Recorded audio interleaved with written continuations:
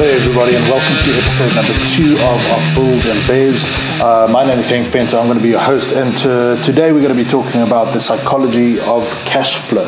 I think that's something that most people, or a lot of people actually, don't really understand all that well, because they get so caught up in the goal-setting part of financial planning that everything is about setting goals, and they never get around to actually executing on those plans. So the first point that I want to make is that you must have a cash flow plan before you have an investment plan. People very often come to me and they talk to me about where should I invest my money and how should I be investing and what sort of financial product should I be looking at. But when we delve a little bit deeper into it, then it turns out that they don't even have a cash flow plan. In other words, they work very hard to earn an income, but they don't even know where that money is going. And they think that by having an investment plan or a regular investment plan, that's going to solve their problem. The thing about a cash flow plan is this is your game plan to winning with money, right? If I don't know where my money is going every single month, how on earth can I have a successful investment plan? And we're going to get to the difference between savings and investments a little bit later on, but both play a critical role in the process of financial planning. So this game plan of anybody should be done every single month, because every single month there are different things that crop up, right? You can't use the same game plan every single month, because some months you're going to have to put new tires on your car, other months there are births or birthdays or christenings where you have to buy gifts. All these things can be planned for, but the thing is that people don't plan for them, and so then they try and cash flow things where they might be a little bit cash poor at that stage just because they haven't been planning properly. So the result is that they're going to go to their credit card, go into debt to fund these gifts, and I mean that's just not a financial plan that's worth anything when it comes to winning with money. So every single month you got to sit down and you got to work through this cash flow plan or this game plan, whatever you want to call it. You got to do it in writing or in typing. I mean, some people prefer doing things on Excel, and that's fine. You can use an old exam pad or piece of paper. But the point is, when you actually write these things down, psychologists have told us over the years that you are way more likely to actually succeed at achieving your goals if you do everything in writing. Now, a very critical point is that households, husbands and wives or whatever, people living together, they must do this together. Okay, and that's a very difficult thing. I've spoken to a lot of people where they say, my wife and I just keep our things separate. Each person does their own thing. And that's fine. That's your decision. But the point is that each person involved in this household must understand where the other person is coming from, because otherwise these cash flow plans get derailed. Husband says, let's go out to eat, and the wife is actually on a mission to be saving some money, and that just derails her plan. So you've got to do it together. You've got to make sure that the other person, even if they don't agree with your plan, that's fine, but they've got to know about it, and they've got to at least have the maturity to be able to say, you know what, I respect your decision, and I'm going to try and help you to achieve your goals. I mean, if you're in a relationship where the other person can't respect that decision, I think you've got some relationship counseling to do, but that's obviously not the point of today's topic. Now, the question is, how does a cash flow actually affect a cash flow plan affect your investment plan? A proper cash flow plan includes both savings as well as investment. Now, a lot of people ask me, what's the difference between the two? Savings is aimed at capital preservation, and investment is aimed at capital growth. In other words, when a person invests money, they automatically assume a certain level of risk because they want to grow their capital, and that's clearly understood. Savings is not so much about the rate of return as it is about preserving whatever you've put away. That's why banks would give you 1 or 2% on a savings account if you're lucky, and But that's not a long-term goal. A savings plan is, for example, for your emergency fund, so that you don't have any kind of market risk that when you withdraw from that fund, the markets might be down, or if you've invested in real estate, you can't just sell an investment property at the drop of a hat. I mean, that takes time, so you're not liquid. But it might also be that you've invested in things like collective investment schemes or unit trusts or mutual funds, whatever you want to call them. At the moment we're experiencing a lot of economic uncertainty, a lot of volatility, and that means people are withdrawing money when they can actually least afford it. For example, people have put in, let's say, for example, 100,000 Rand into a unit trust account, and the markets have fallen, and now all of a sudden they have to do car repairs, and they withdraw from that from the mutual fund or that unit trust, but all of a sudden the 100 grand is only worth 80 because the market is just doing what the market does. So I mean, when I put it that clearly, I think it's a no-brainer. But this is what people do. So your savings are actually aimed at protecting your investments. Okay, so what I always say to my clients is you can't afford to be investing money if you don't have any kind of savings. Imagine this scenario. Person does not have any kind of savings. They've listened to a financial advisor like myself, and we've given them a great investment plan and said, okay, we look at the long-term track record of the unit trust fund, and over the last 10 years, this particular fund has given us an average of 12% odd. So it's a good investment. We like that, and we just start putting away, let's say, 1,000 Rand a month into this mutual fund. Now the problem is the market just does what it does, and your entire portfolio is going to be exposed to that kind of volatility. So whenever you draw a statement on your unit trust account, it's just up and down and sideways and all the rest of it. It creates a lot of anxiety with a client. It creates a lot of anxiety with any kind of person because their whole net worth is dependent on this kind of investment.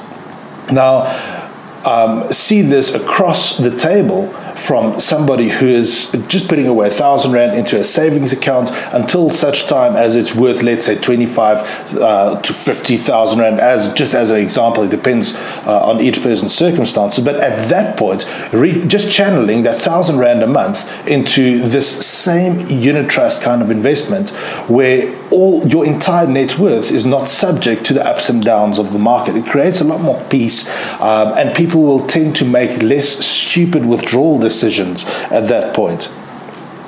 Now, a lot of times when I counsel with clients, they just basically tell me that they don't have any kind of cash flow plan or game plan, and that's why I'm there. And that's perfectly fine. But then I ask them, why don't you have a cash flow plan? I mean, you're an adult. You should, you should know how to plan these things. And I just want to sort of uncover how, what got us to this point where we don't have any kind of real game plan. And the number one reason people say to me they don't have a cash flow plan is because they think they don't have to, or they might not like to admit that they are not winning with money. And I think one of the most dangerous things is that people tend to be able to out-earn their stupid decisions. Okay, so they make decent money, they get to pay their bills every single month, and as a result, they think that they don't need to plan for these things. So in other words, what happens in practice is people go out to the grocery store and they just basically buy whatever they feel like. And I mean, that's all situational. I mean, we all know that going shopping while you're hungry is not a good idea. And at the end of the month, they just realize that there's nothing left. I mean, I once counseled somebody who was earning a very, very decent income, especially as they were quite a young person. And while we were in that meeting, this person literally started crying because she said to me that she's earning a lot of money, but she's broke every single month. And so when we went through the cash flow plan or the game plan or the budget, whatever you want to call it, it turns out that because she was not planning for things like clothes shopping and gifts and going out for meals and that sort of thing, she was losing a large portion of her income because, she was very good at keeping her living expenses down, but this portion was not planned at all. And for somebody who's earning that kind of money, it's kind of sad to see that this money just sort of disappears out of their bank account and they don't even know where it goes. So, a lot of that money went into going out with friends and that sort of thing. And to see the change in a person where they actually have a game plan, where they realize their mistake, it just it's a world apart, because this person ends up almost ready to run through walls with excitement and sort of drive, because now they understand that they're going to be winning. They're going to give every single rand that they earn, they're going to give it a job, they're going to give it a title or category or whatever you want to call it, and they're going to stick to it. And that is how they're going to be winning with money. So when it comes to a cash flow plan and how it affects your investment plan, you've got to be thinking long term. People literally don't know how to do a cash flow plan. And this is true. I mean, we're never taught how to do this thing in schools. And most of the time when people are taught how to do a budget or a game plan, it's not correct, because the general philosophy is you write down all your expenses and then you can save whatever is left at the end of the month. Most of us will realize that that kind of philosophy means that we're never going to have money at the end of the month. If we don't plan for putting money away into savings, into retirement savings or retirement investments and other investments, that money is going to go out to restaurants or to shoe stores or clothes or whatever. Going to bribe it away. And when we do a cash flow plan, let me just quickly help you with this, right? To do a proper cash flow plan, you start off with your income right at the top of the page. Remember, I said earlier on that you've got to do this on paper or something like Excel typed out, but it's got to be very visual. So you start out with your income at the top. You then list all the categories that need to be paid. This includes your basic needs like housing, like food, like shelter, like transport, fuel, that sort of thing. Going down the list to pay off your debts, to buy your insurance, to buy groceries, etc., etc. But this is regardless of the priority or the order in which they should be paid. In other words, the importance of a particular category is not taken into account at this stage yet. It only follows after we've written down everything. We then go and prioritize. I want to pay this one first. First, I'm going to buy clothes. Food. Then I'm going to pay for my housing. Then I'm going to pay for transport, etc., etc. And it's shocking to see how many people are planning to pay off their debts before they buy groceries. I think that's just the way that we were brainwashed by sort of the worshipping at the altar of the credit score, because people don't want to ruin their credit, but they don't plan to eat. I mean, that's just silly. Think of Maslow. I think most of you have heard of Maslow's hierarchy of needs. You can, under no circumstances, you're going to be paying debt before you eat. Okay, because if you don't pay your debt, yes, they might repossess the car. If you don't eat, you're going to die. I mean, it's as simple as that. So you then categorize everything based on priority, and at the end of this cash flow plan, there's going to be 0 rand left over. That's called a zero-based budget. In other words, every single rand that is coming into this process of managing your money, of your cash flow, every single thing has to have some sort of mission, every single rand. So in other words, that means we're going to include things like savings into this cash flow plan. We're going to include things like regular investments and retirement savings. We will also include things like going out for meals. Being on a budget or being on a game plan doesn't mean that you don't get to do a whole bunch of things. It just means that you do them on purpose.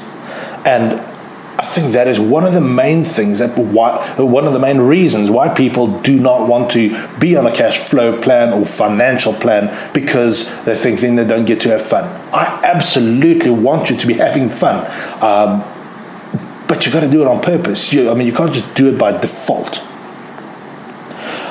And when you do a zero-based budget like this, there's a certain serenity that comes on you. That you just sort of chill out a little bit more, because all of a sudden you're not in panic mode anymore. And to have that kind of peace, I think that just spills over into the rest of your life as well. I mean, and I could be carrying on about this, but the point is to have this cash flow plan sets you up for winning. If you control your cash flow, you determine your destiny.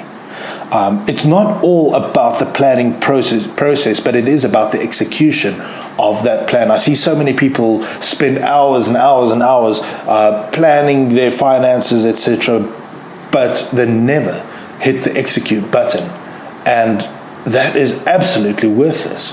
So it's relatively easy to start determining where you are in your cash flow.